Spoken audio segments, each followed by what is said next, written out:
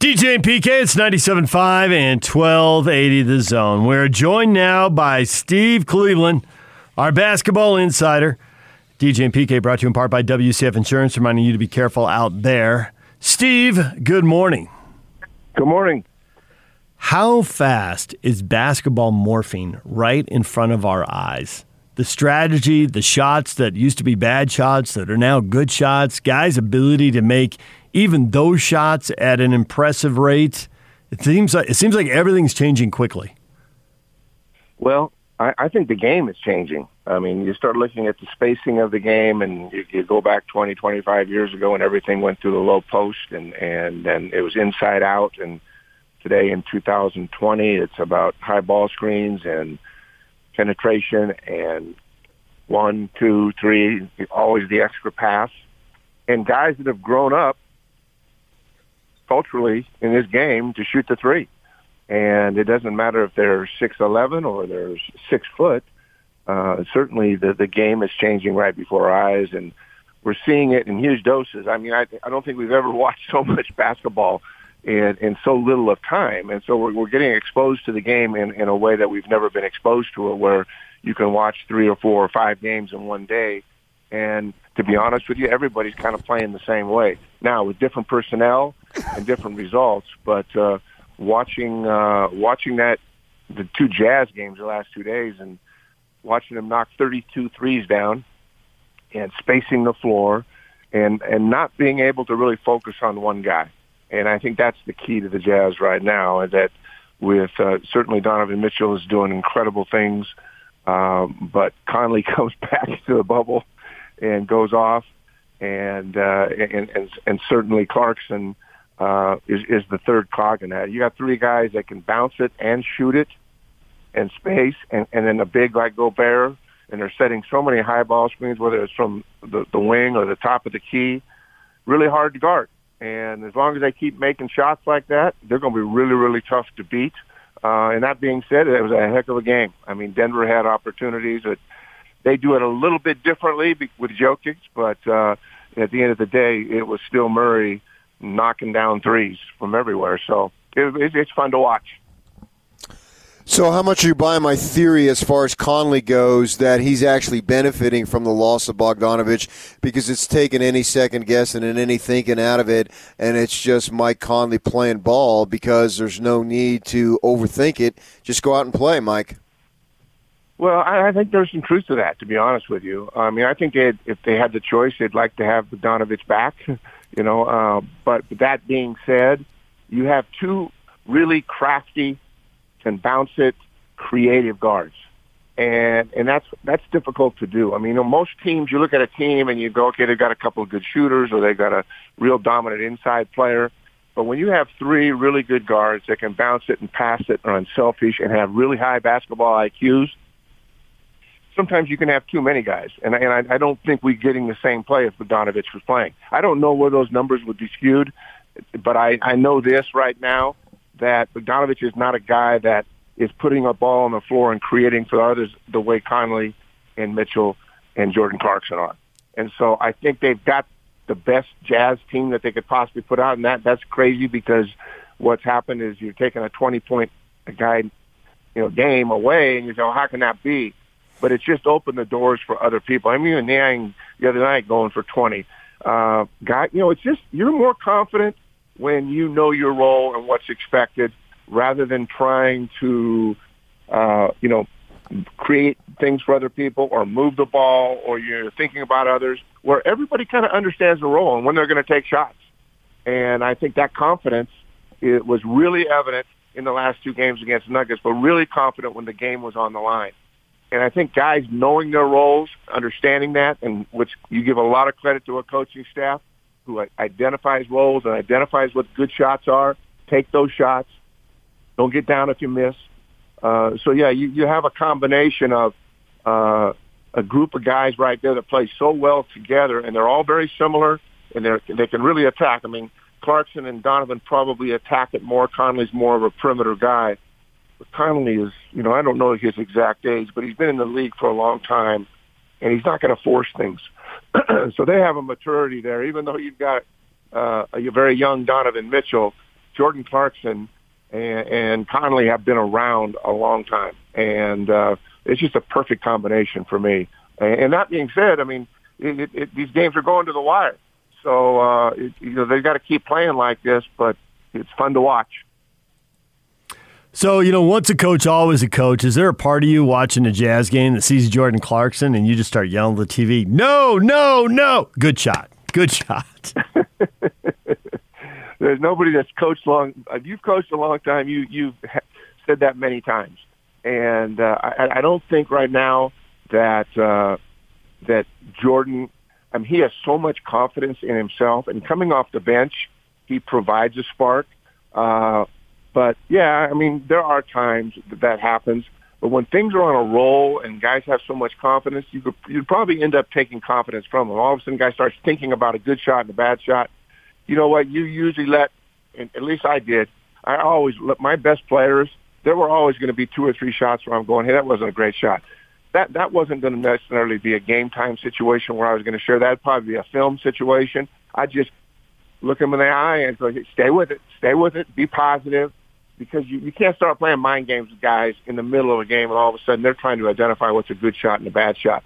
Now, if there's 2 or 3 and they don't go down, then you call a timeout and you sub them in and you sit down. But right now they're making those, and if they're believing they can make those, you don't want to take away that kind of confidence because there is a great deal of confidence on this basketball team right now.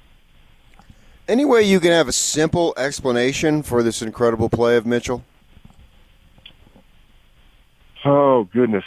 Obviously he's a talented young man, but he is young. And when you consider 2 50-point games, it just tells you that he's always had the skill and the talent. And usually, what stops guys from really achieving getting to the highest level is having some weaknesses in their games offensively. And Donovan Mitchell does not have a lot of weaknesses. He's got so much confidence. And I think the other thing too, maybe, they're playing in the same gym every day. They're this bubble games, they're very familiar with the surroundings. That does help. But as far as Donovan Mitchell is concerned, I think his mindset is so special. He's got so much confidence, and his teammates have confidence in him. It's not very often that a 21-year-old or 22, 23-year-old has an opportunity to be a leader on a team that, I think this is his 3rd year in the league, right?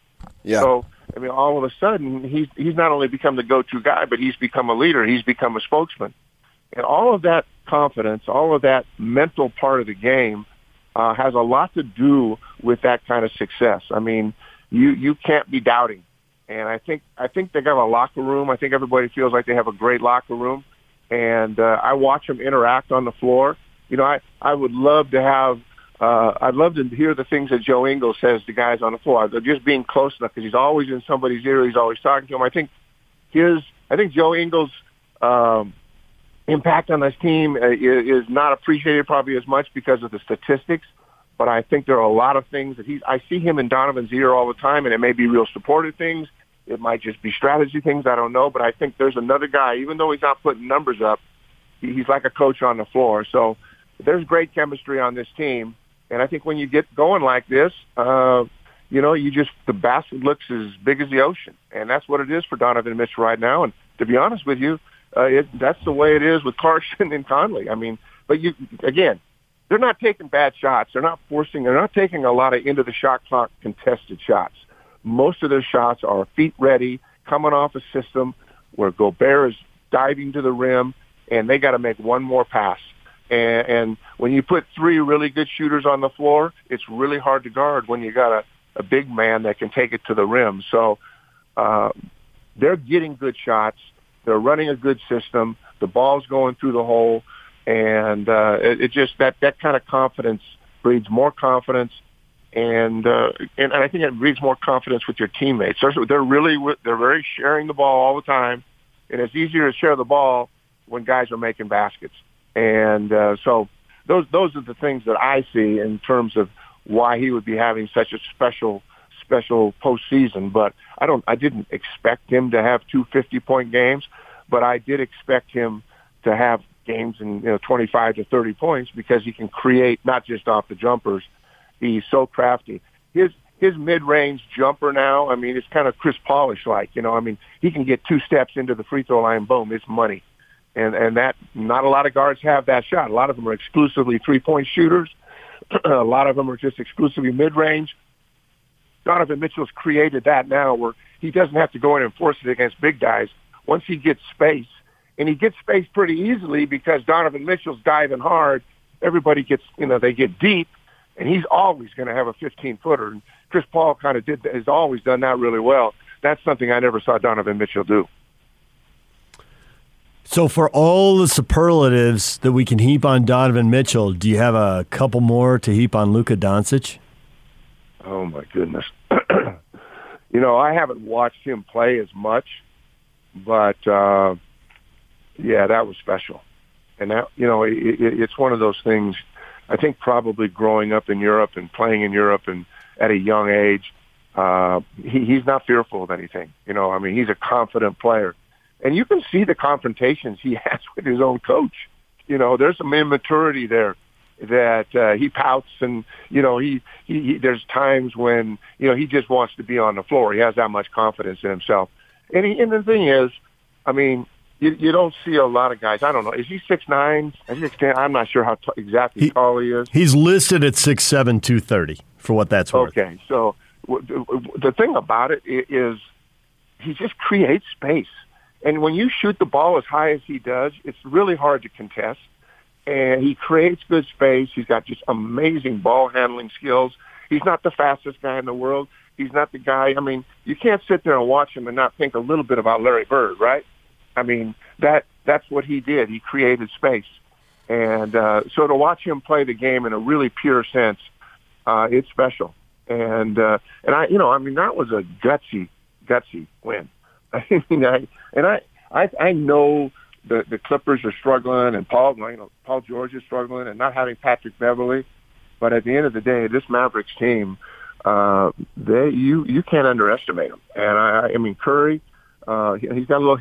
You know, his brother's had the limelight his whole life, but he makes big baskets. Hardaway's been making big baskets, so it's not. You know, they just can't focus on Doncic. That's the thing too. I mean, in past, when these other guys aren't scoring, you can throw 2 guys at him. He's hard to guard one-on-one. He can create space. He's big. He's strong. He can take you inside, and you're not going to block the shot. And so, yeah, I love watching him play. That's a really special thing, and the Mavs are making this exciting. I hope that thing goes 7 games. It's fun to watch. So for Doc Rivers, you got Kawhi Leonard and Paul George out on the floor, and neither of those guys are defending against Doncic at the end. You got Reggie Jackson. I think I'd rather have the other Reggie Jackson rather than this Reggie Jackson on Doncic in that situation. How do you explain not having either Paul George or Kawhi Leonard on Doncic? Well, it surprised me, to be honest with you. And I think that, you know, in fact, I thought, forgetting while I watched the game, that it looked like Patrick Beverley, but he wasn't even playing, you know. I thought, okay, maybe they get Beverley, but even Beverley, you know, you can shoot over the top of him. So, and you got to coming out of a timeout that there's going to be a ball screen set. I mean, that's pretty obvious. And so, you know, it's one of those things that Paul and they both, Paul and Kawhi, should have been involved in that play. So, yeah, that was really suspect. I mean, they got to be looking at scratching their heads and going, "Whoa, why did we do that?" And take a small guard. I mean, you'd have been better off putting him on a post player and just bringing Paul and bringing Kawhi up. So, yeah, I think everybody asked themselves that question, at least contest it. And, you know, Kawhi, both Paul and Kawhi are so long and good. And Kawhi is he really contests, and he can get up and elevate and get them out of their comfort zone. So, yeah, I think they're going to watch the film and go, wow, we made a mistake there, and it cost them the game. I mean, he still had to make an incredible shot. It wasn't like it wasn't contested, but he was contesting it over a smaller player that really didn't disturb his shot in the least. So, yeah, that's something they'll have to look back and watch and go, hey, into game situations, into shot clock situations, let's get one of those 2 guys on him. Or even Harrell. I mean, any one of the 3 that had size and length. But, you know, they needed the 3, so you knew that's what they were going to take. As far as your point about Joe Ingles, I don't know if you saw this, but after the game, Donovan Mitchell sitting in his interview room, and Joe knocked on the door, and then in his most naive tone of voice said, "Donovan, you're really good at basketball." And that was funny, but I thought the best part was Donovan's reaction. Like, he didn't crack up. It was nothing. It's just like, Joe must do this kind of stuff all the time, because he just went, "Thanks, Joe," and then he just turned back to the camera. Didn't even, other people are laughing and falling over themselves, and he just rolls with it, because Joe must be like that all the time, and we just don't see it. I'm sure, and I don't know Joe personally, and I've just watched him from afar, but I do know that he knows the game, and he's like having another coach on the floor. And sometimes, I'll watch those games and think, man, he's got, he hasn't shot the ball great, but they're chemistry guys, and I can remember teams where I started a guy or played a guy, and even my players and oftentimes the assistant coaches look at me and go, what in the heck are you thinking here? And I'm saying, well, we're better when this guy's on the floor with this group. And and it's not for every situation and every circumstance, but I believe that the chemistry piece on a team, the leadership piece on a team, it's not easy to be a leader and the leading scorer all the time. There's a very few Michael Jordans and Larry Birds, and there are very few of those people. And Donovan's still a young guy, and Joe can take the responsibility of leadership, and certainly so can Conley. And he's a guy that's been in the league a long time, but he's still kind of new to the team.